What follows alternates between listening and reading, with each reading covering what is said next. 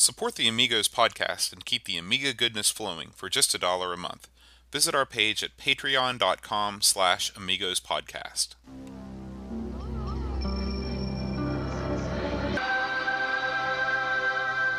Amiga, the first personal computer that gives you a creative edge. Amigos, the podcast about everything Amiga. Amigos is a proud member of the Throwback Network, your home for quality retro podcasts.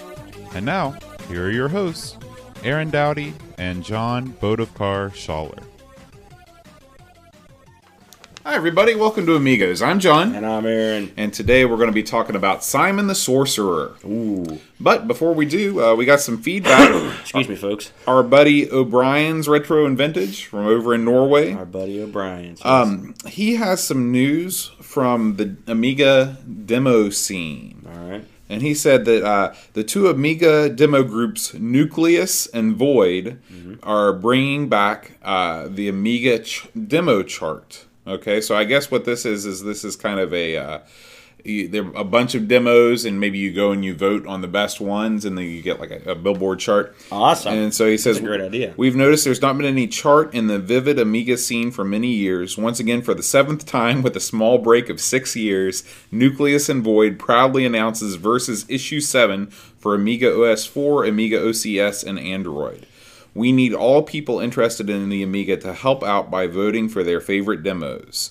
So I'm going to put a link up to this in the blog. If you want to go on there and check out the demos and vote for your favorite ones to compile this chart, please do so. Oh boy, I can't wait to check those out. Yeah, and the site is amigavoid.wordpress.com. All right. Awesome. Yeah, so thanks O'Brien's for sending that in. Yes. Demos are great. The Amiga demo scene, awesome. Never died. Yeah. And I just wanted to remind everybody one more time about Amiga Ireland coming up January 21st over at the Prince of Wales Hotel in friends. Ireland. Yes. Athlone, Ireland. And we'll bring this up again once it's closer, but this is kind of your last far away reminder. Yes. That was it for the feedback this week. I think Adam Bradley posted a link to a compilation of Amiga music on Facebook, and it's supposedly the best 2 hours of Amiga music ever. I've actually heard this. I listened to it at work. So if you're at work like Aaron and need some background tunes going on, check that out. That's over on the Facebook page. It's funny. My partner at work wasn't as keen on it as I was. Odd. I recall the words. What the hell is this crap coming from his lips? But it's the kind of music that you're either into or you're not. Yeah. So I've never met anybody that says they're only kind of into Amiga music. Well, or really any 8 or 16-bit music. Yeah. And it's funny when that music's weird. It's different when because you sit down and listen to it. Sometimes it's like it's just like, what is this crap? Somebody dialing up on a modem, and then all of a sudden it just clicks in. You're like, oh yeah, there it is. So it's weird. And sometimes it's an acquired taste. I know people that I really wasn't the biggest, but it's funny when the music was prevalent. It was everything. I was just like, yeah, it's okay, it's pretty good. Some of it was great, but now you look back fondly. I mean, the C64, the musical king, right? And the Amiga was far and away, had more capabilities, but the C64 had that beautiful, the beautiful music, chiptune sound, and the Atari had its. To be fair, the Pokey I was chip. incredibly impressed with some of the Atari music I heard. It's fun to listen to. But hey, Amiga had some awesome tunes, and some excellent people producing the music, which that's the key. Yeah. What noose hath ye? Noose? The noose is loose, yo. Busy week this week. Let me consult the news computer here. For all our friends up in Canada, World of Commodore 2016 has been announced for Saturday, December 3rd through Sunday, December 4th, to be held at the Admiral Inn in North Sheridan Way, Mississauga, Ontario. Okay. Ontario. A far stretch from me and Boat. We don't get up to the Great White North too much, eh? I've never been to the Great White North. It's a beauty. I was up there once, and their donuts are expensive. I remember that particularly. Tim Hortons? Oh, of course. Yeah. Yeah, it's a good one. The next little tidbit here. Viva Amiga, which you've talked about that several times. And they just released a trailer. Pre-orders are beginning in December for the Viva Amiga, the story of a beautiful machine, which I love the title. Yeah, frankly. I think it's great. So pre-order. They're going to have an international release January 6th. Okay. So should be good. I'm anxious to see it. This came up, and I'm guessing maybe, and you're going to make me look like a jerk on this, almost certainly. But I hadn't seen it. The Commodore Amiga book, A Visual Compendium, right? Mm-hmm. And I think we've talked about it. It's available now for sale. Mm-hmm. And I've got it linked on the site. I actually had a chance to look at some of the pages of this book, and they look good. They look very good. So I think when we talked about it, it hadn't been released yet. Right. It was still in its formative years. It's at funstock.co.uk, which is that's the site. They right? publish a lot of books. Yeah, and so if you're in America, be prepared to pay shipping. Well, I'm assuming they'll ship here. They'll ship here, but it'll cost you. Yeah. Much like Retro Magazine, over the damn thing. I looked at 3 separate retro magazines. This isn't news, but I thought I'd talk about it. And they were all looked great. I wanted them all. There was a couple that like digest and in the magazine. But you're talking 3 magazines, $60. Mm-hmm. $60, y'all. Yeah. Just can't do it, man. I wish they had a distributor over here. Yeah. Well, you just got to end up picking them up secondhand because people buy them and then they put them up. They do? Yeah. That's where I got that Amiga Retro Gamer book for $10. That's a good bargain. That's a real good bargain. I've never been that lucky. They had there was an interesting article on a site. This is the newest site for me. I've not seen it before. It was called Distrita.com. You ever heard of it? No. I don't know if that's right.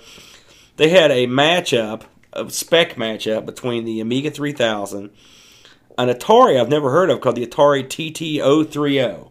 They said it was the last Atari before the Falcon series kicked in. Interesting. And the third computer in this throwdown, the Macintosh 2C1030, they compare these 3 machines. And it's a pretty interesting comparison. They've got the prices that they were originally released at, what they came with, what they were capable of. Mm-hmm. I found it fascinating. So it's a good look. It's something you might want to have a look at. Yeah, I don't know too much about the 3000 at all. So here's another one, straight from our good and dear friends at IndieRetroGamer.com, who linked it off of a forum.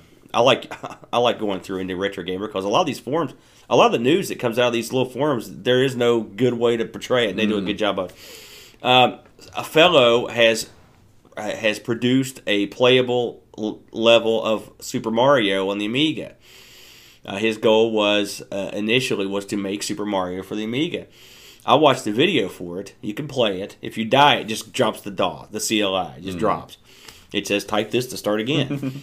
And I don't think it has sound, but it looks pretty darn good. It's surprisingly good. Like you think maybe this could work.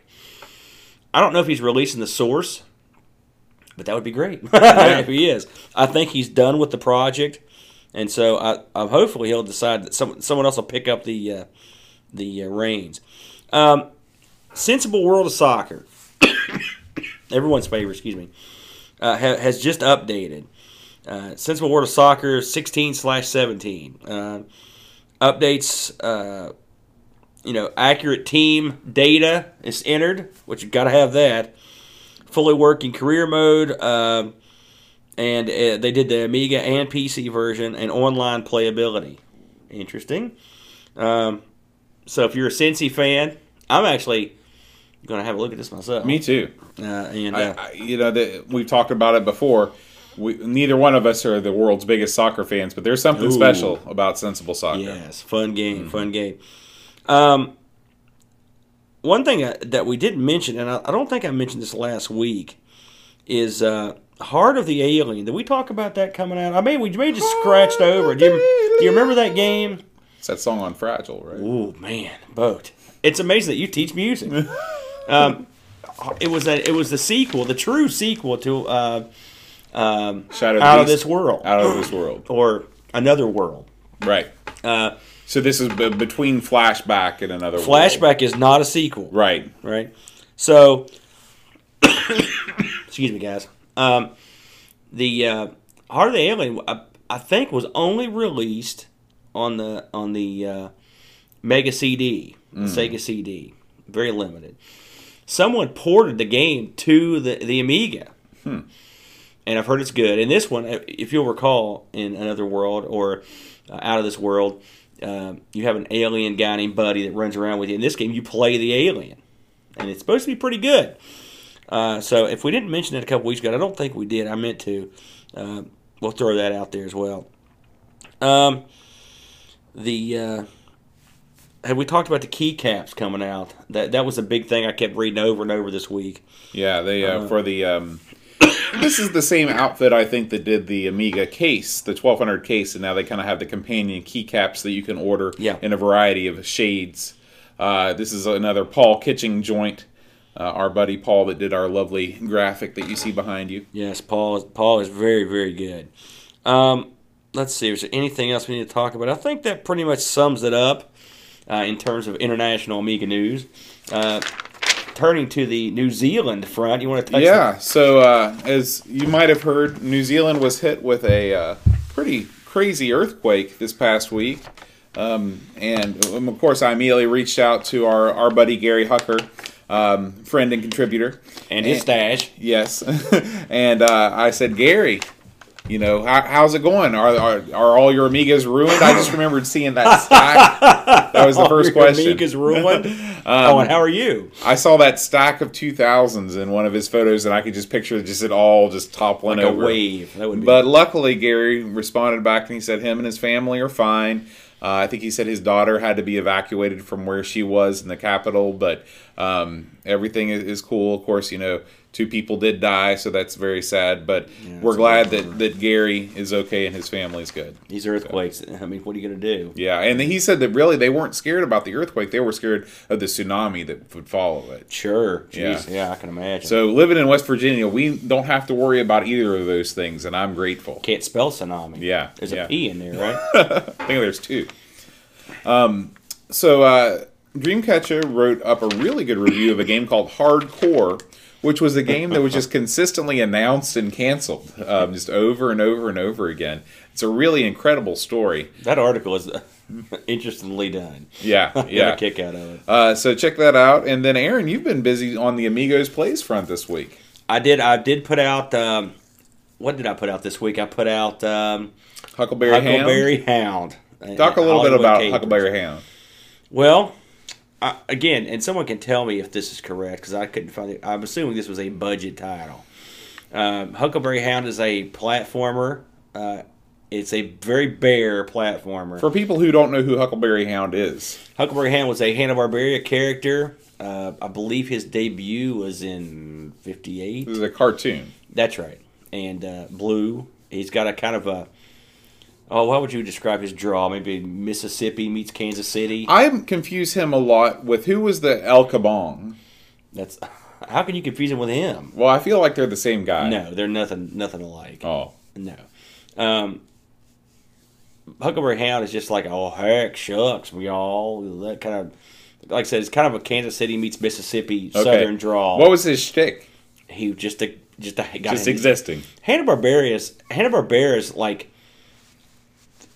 non-core lineup of characters. Their adventures were just like, hey, there's let's go mine for gold. There's a ghost. Let's go scuba dive. And oh look, there's an octopus. You know, and one of their characters was an octopus. Yeah. So they really, you know, most of them didn't have a gimmick. They just kind of wander around and crap would happen to them. You know, they're not great. A lot of those old characters, in my opinion. I was more of a Warner Brothers guy because those were always gold, funny, the Bugs Bunny, Daffy Duck, and that gang. But Hanna-Barbera had their moments. I liked some of their cartoons, and I go into this one, and unfortunately ad nauseum on the game was so boring. I had to talk about something. One thing about Huck is he jumps he does a full stiff as a board 360 degree layout when he jumps with a flip. He's very They didn't animate a flip. They just flipped the guy around. So that one's in the can. Let's see, Archon 2, did I do that last week? Or this Yeah, week? you did Archon 2. Archon 2, great game that I love. Passionately love when I play a game of that.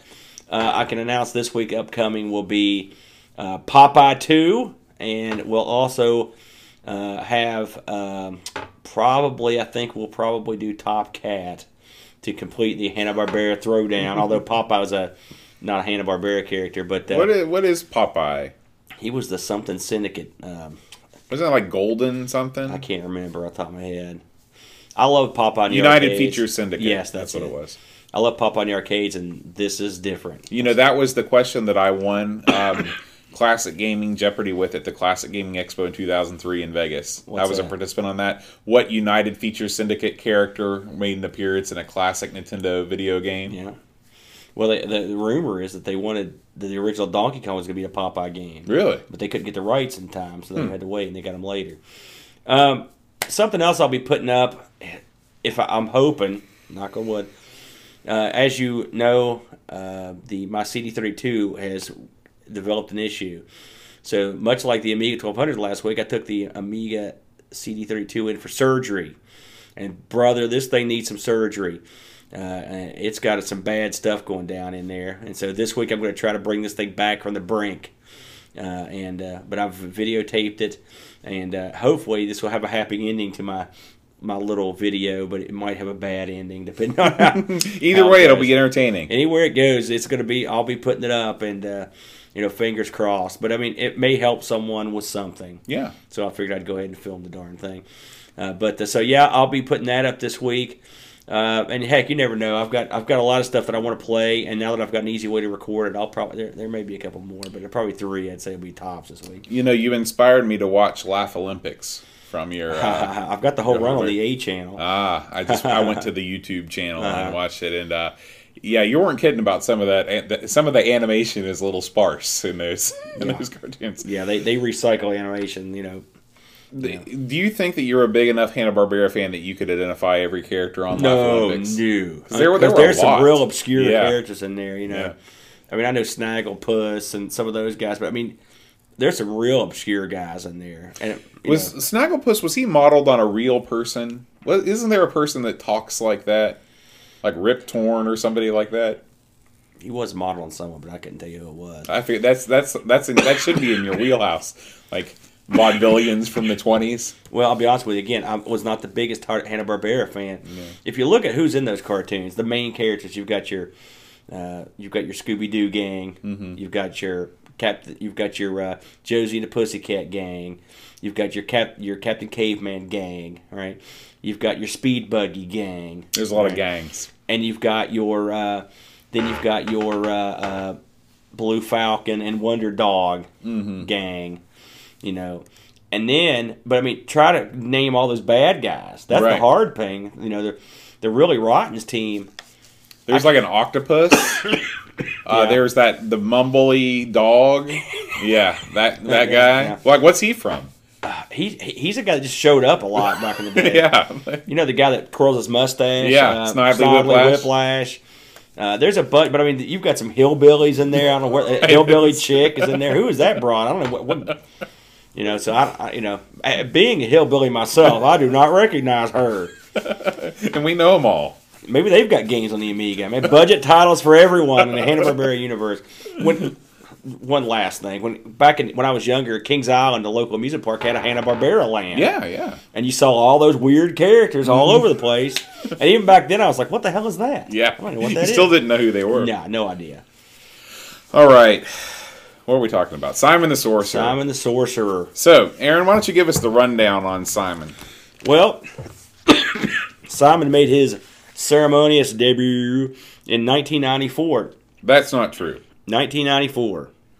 On the Amiga. The game's 1993, wasn't it? Or maybe did it come out earlier?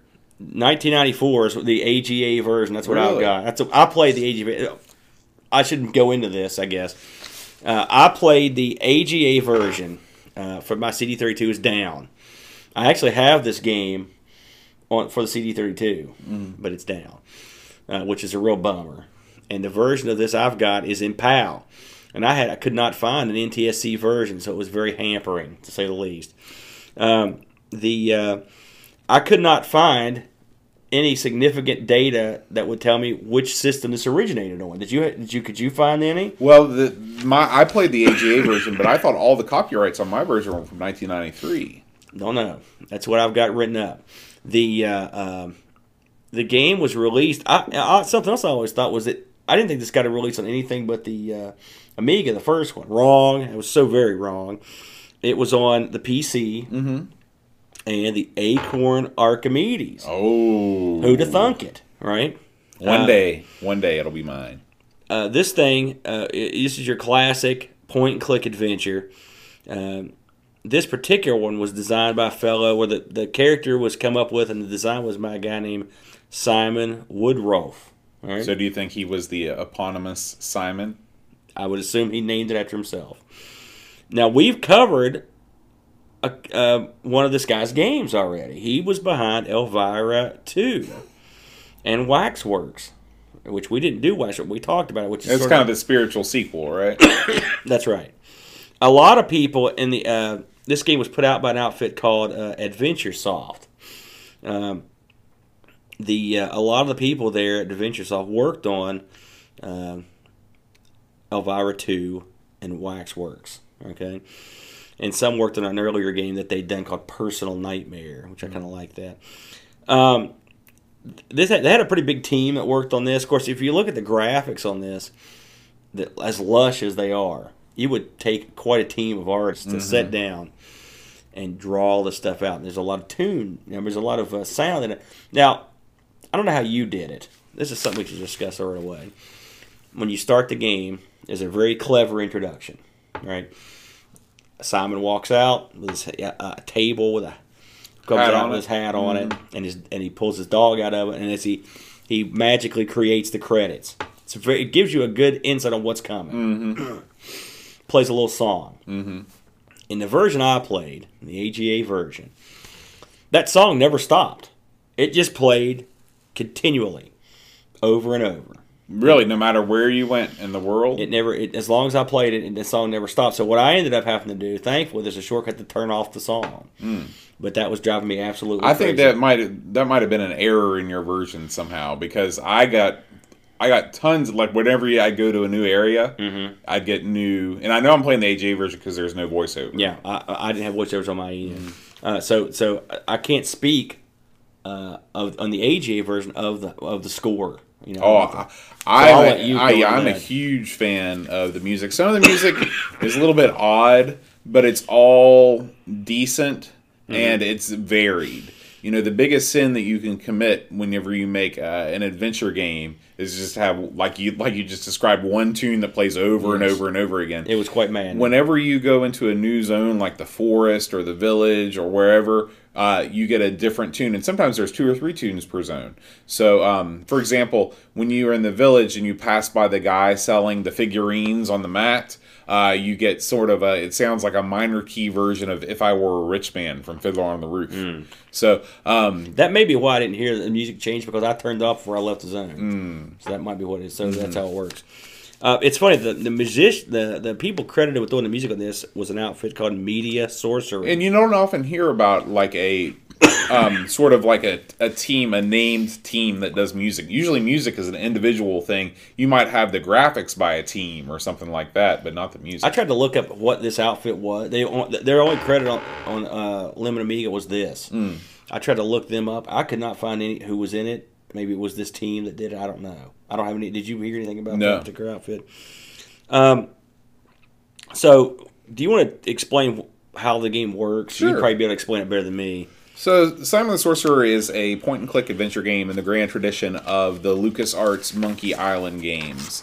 It is more advanced than Maniac Mansion, which was the original Scum type adventure game. This is right up there with a game like Monkey Island, probably 3. Yeah, it was a little more advanced than at least the first Monkey Island. Yeah. You have an inventory and your commands on the same screen, which is very handy. The characters are big and colorful. little things are animated that aren't normally animated in point-and-click adventure games. The shadows and the way that you see the firelight on walls, the way it's reflected off surfaces is beautiful. But beyond that, it is your standard trope adventure game where you talk to somebody, you click on everything in an environment, you pick up everything you can, you're trying to combine items to make new items, or take items that you have in your inventory and use them in a special way at just the right time to trigger the next event to occur. Right. These games are usually made and broken by the interface, right?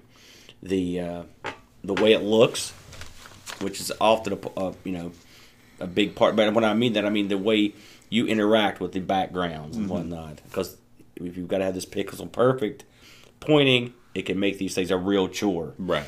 And then a lot of it is just how well it's written. I'd say those are the three big things, right? So where do you think this falls? Well, I can tell you what I liked about it. Right. I thought the writing was very clever. It's a little bit corny. It's a little bit British. But, it's a lot British. Yeah. Let's be fair. But, it's cute. You don't expect you don't expect any video game to really make you fall out of your chair laughing. I mean, that's not what it's there for. It's there to provide a little bit of humor to make you chuckle as you're going through dialogue and stuff like that. This game delivers on that. Absolutely. I'd put the writing on this game right up there with any other adventure game. I'll tell you, I got a certain ways in this game this week, and I thought, well, I will watch somebody go through it on YouTube so I can see how it goes down.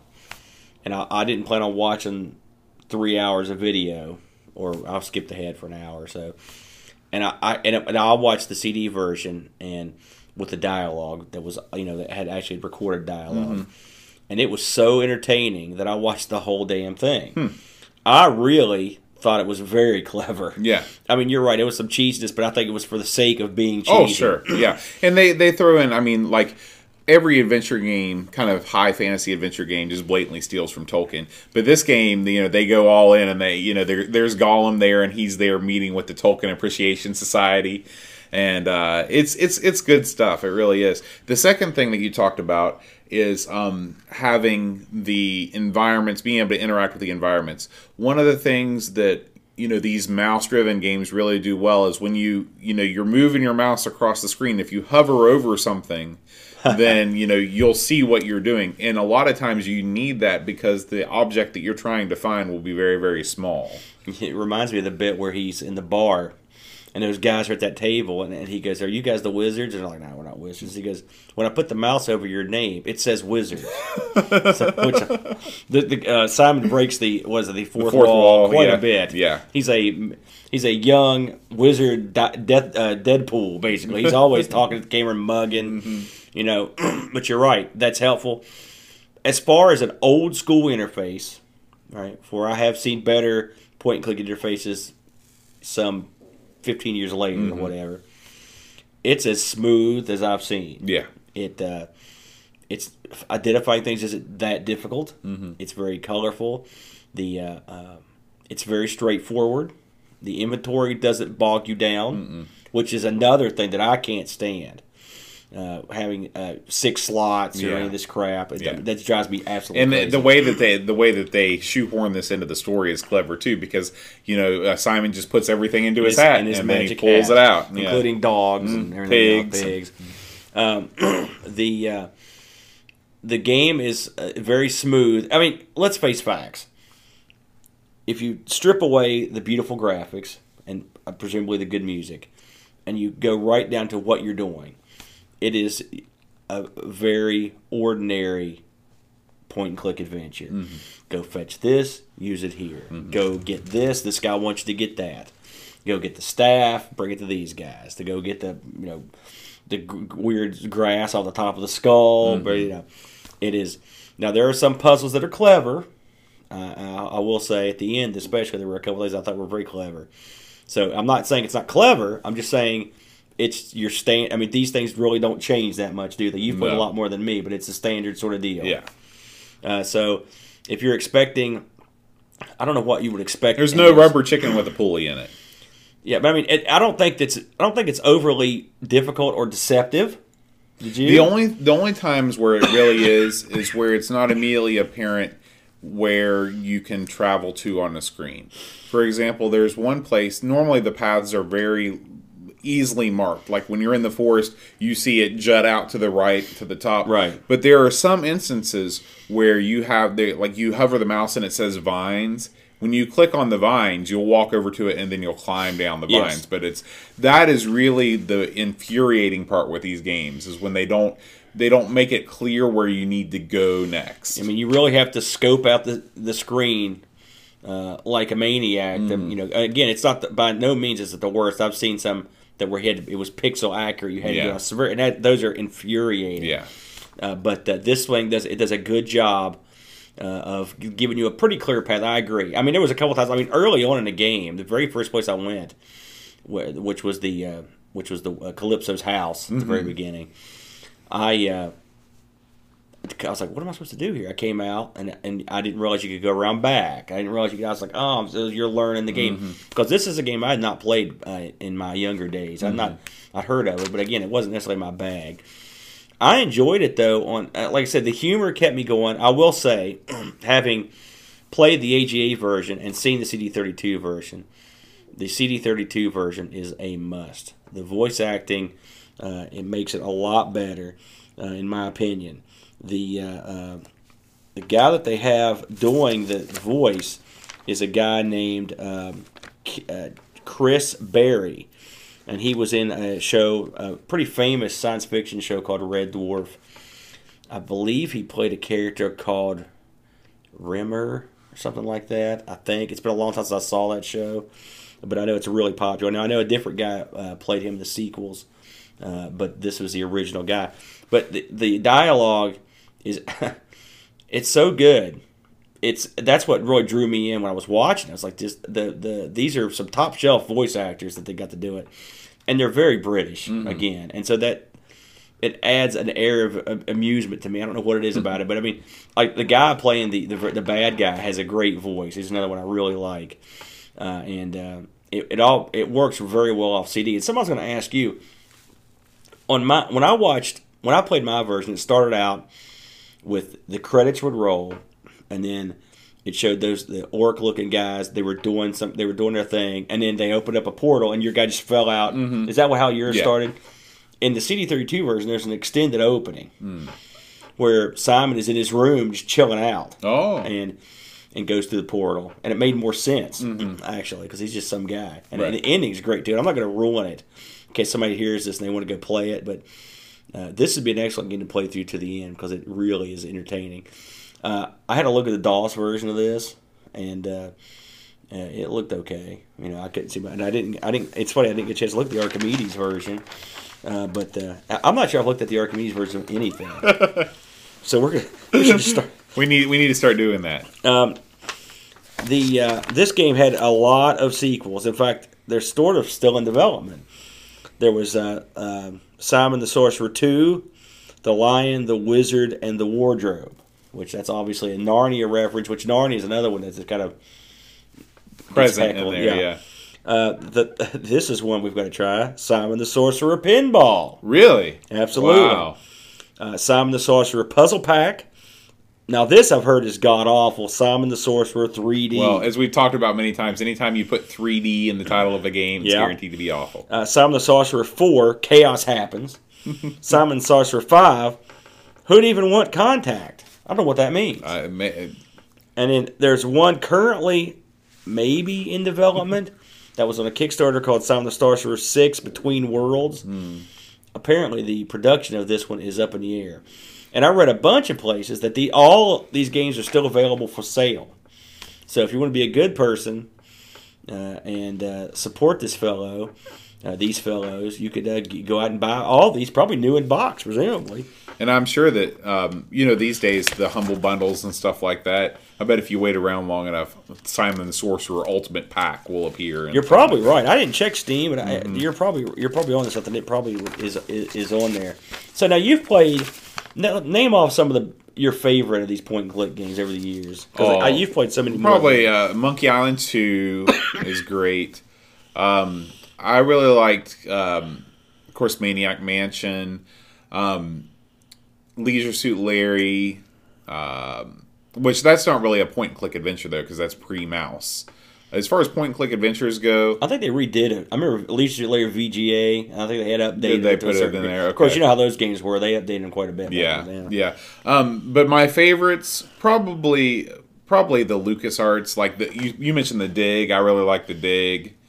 Wasn't there one that was musically based? I seem to remember that Loom. That's another one I looked at. Yeah, and I like Full Throttle was the one I played. But some of my favorite ones these are recent. But I'm a big Homestar Runner guy, and the Strong Bad Cool Game for Attractive People by Telltale is a point-and-click adventure game. I actually like the new Monkey Island games too that Telltale did. Did you ever check those out? I did not.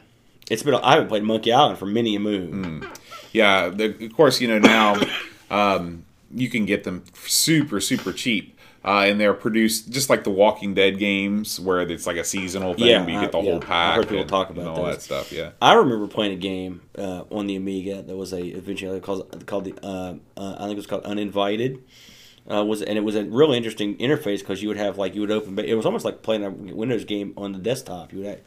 You would see like a coat, and you would just literally take your mouse and drag it into your inventory window. And it looked like there were a couple of those. Those guys made a couple of those, and I think Uninvited even got ported to one of the. I want to say that it was on this regular Nintendo. I think could be. Which I always thought that was a really neat interface where you could just literally drag stuff right on the picture. Didn't Elvira do that too? Not like this. It wasn't like that. Actually, Elvira. I mean, this was a very unslick looking interface, but it worked. It was a neat interface. So. Most of the adventures I played were text graphics combinations. I played a lot of those too. Stuff I know most of it was on the Coco. Dallas was one. Trek Boer was one. Sands of Egypt. We got to have a special. Text adventure Coco episode. We'll call up the Coco crew and get them do a crossover. As I mentioned, Simon the Sorcerer 6 is on February 10th. Story Beast, who are now running the show for the Simon crew, announced on their website that after 2 years of work, the Kickstarter campaign and the game development had been halted indefinitely due to unforeseen events. Uh-oh. Now, that was just this year. I don't know. That's all I could find out about it. So I hope it comes back. I mean, people seem to like the game. Yeah, and the thing with Kickstarters, they come and they go. Sometimes things are brought back in a slightly different way. And yeah, you're right. Just a quick note on Adventure Soft, since they're the one that put this thing out, just because I'd mentioned it since it was a UK outfit. Headquartered in Sutton Coldfield, England. You ever heard of that? Sutton Coldfield. Sutton Coldfield. Never heard of it. They had several different publishing names because they published the game. I saw another publisher listed a couple places. I was like, Bittersoft, something like that. Mm-hmm. So I'm not sure how that worked, and I tried to figure it out. Some places listed a separate publisher, and a lot of places listed AdventureSoft as publishing their own stuff. So I don't know which it is. But they also were known as HorrorSoft, AdventureSoft, Headfirst Productions. I was going to say that didn't you say they did the Elvira game too, right? Elvira 2 or something like that. Yeah, they did. I remember HorrorSoft.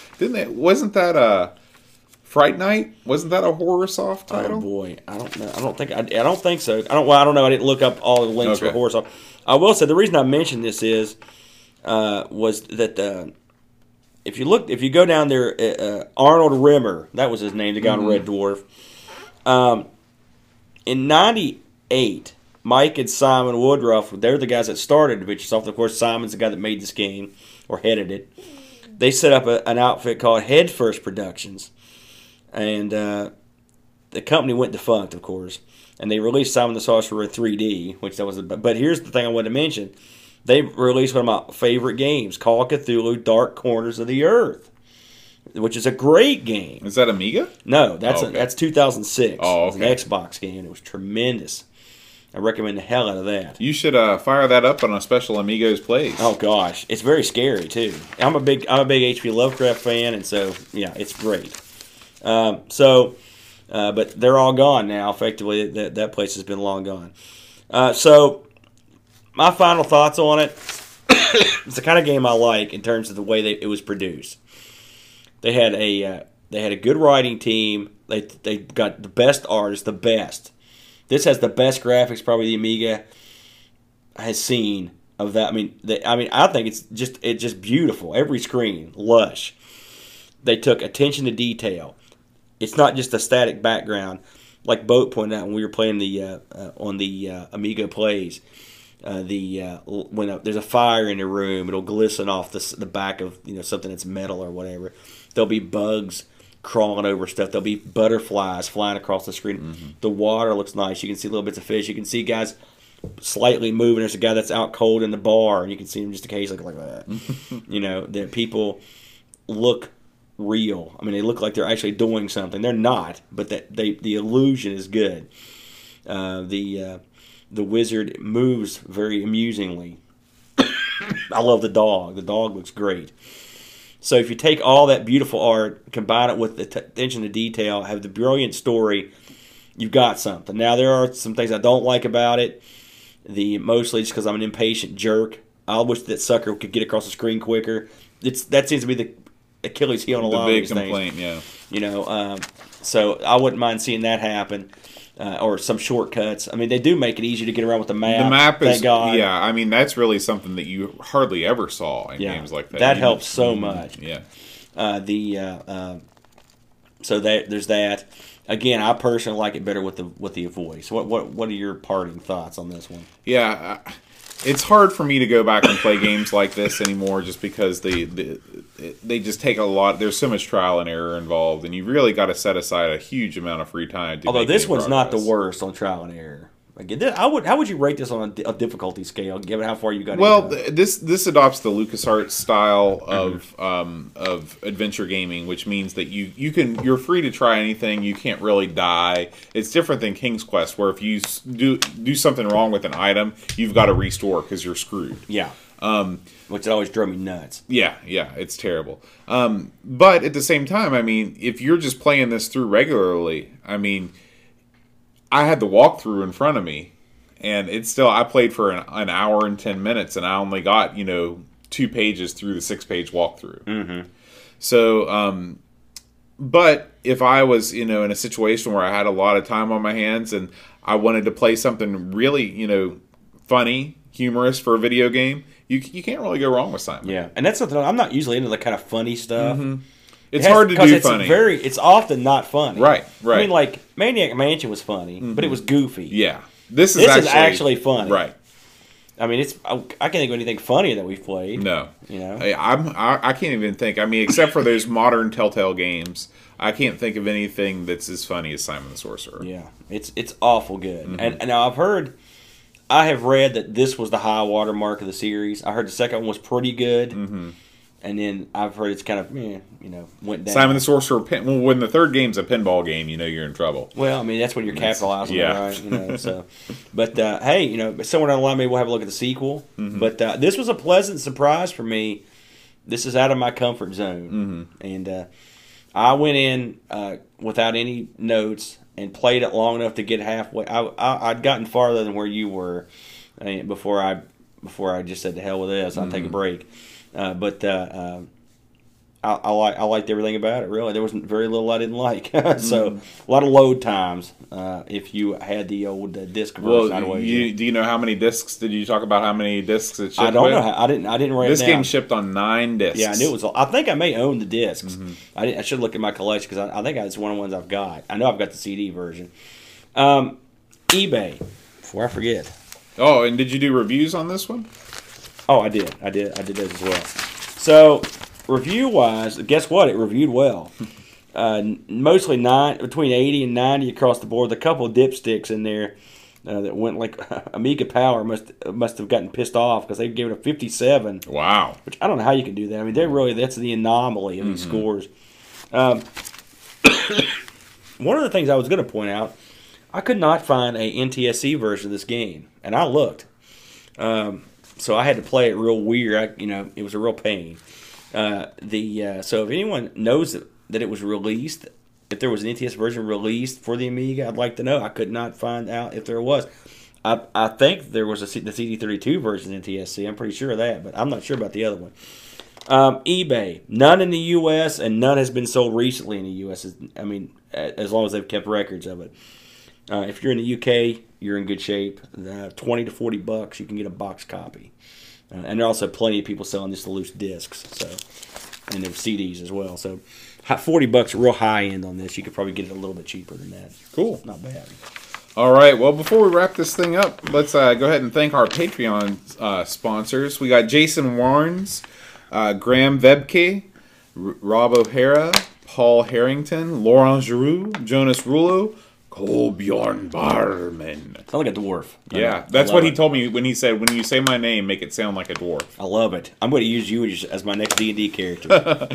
Tapes from the Crypt. Adam Bradley, Chris Foltz, Will Williams, Daniel Bankston, O'Brien's Retro and Vintage, Chad Halstead, and happy birthday, Brent Dowdy.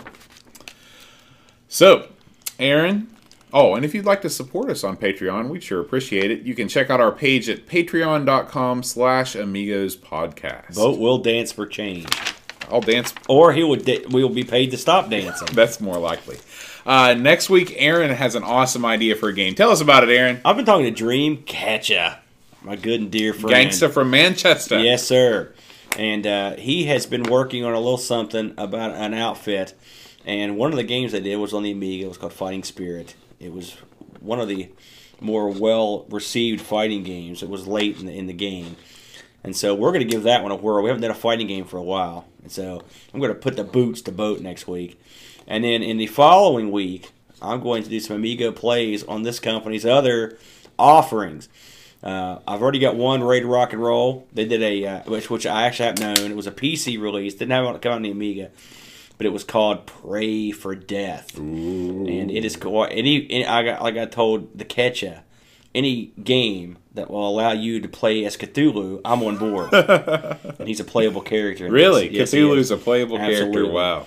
So, and named Cthulhu. It's not like he looks like, it's him. Also has some of the best box art in history. So we'll be doing that. And then I will do the third game, which I can't remember the name of it. It's real obscure, but I'll dig it up, folks. And so that next week will be Crazy Fighting Game Week for the Amiga. So we should have a good time with this. We haven't done a fighting game since, gosh, I mean, a full episode was at Body Blows. Yeah, we haven't done that was a long time ago. Have we done any fighting games aside from Body Blows as a full episode? No, we just done some Amigos plays. That's it. And I love fighting games. I like them too. So this is definitely something that we've overlooked. So next week, come back with some hard-hitting fighting action. All right, we'll see you then. Until next time. Adios.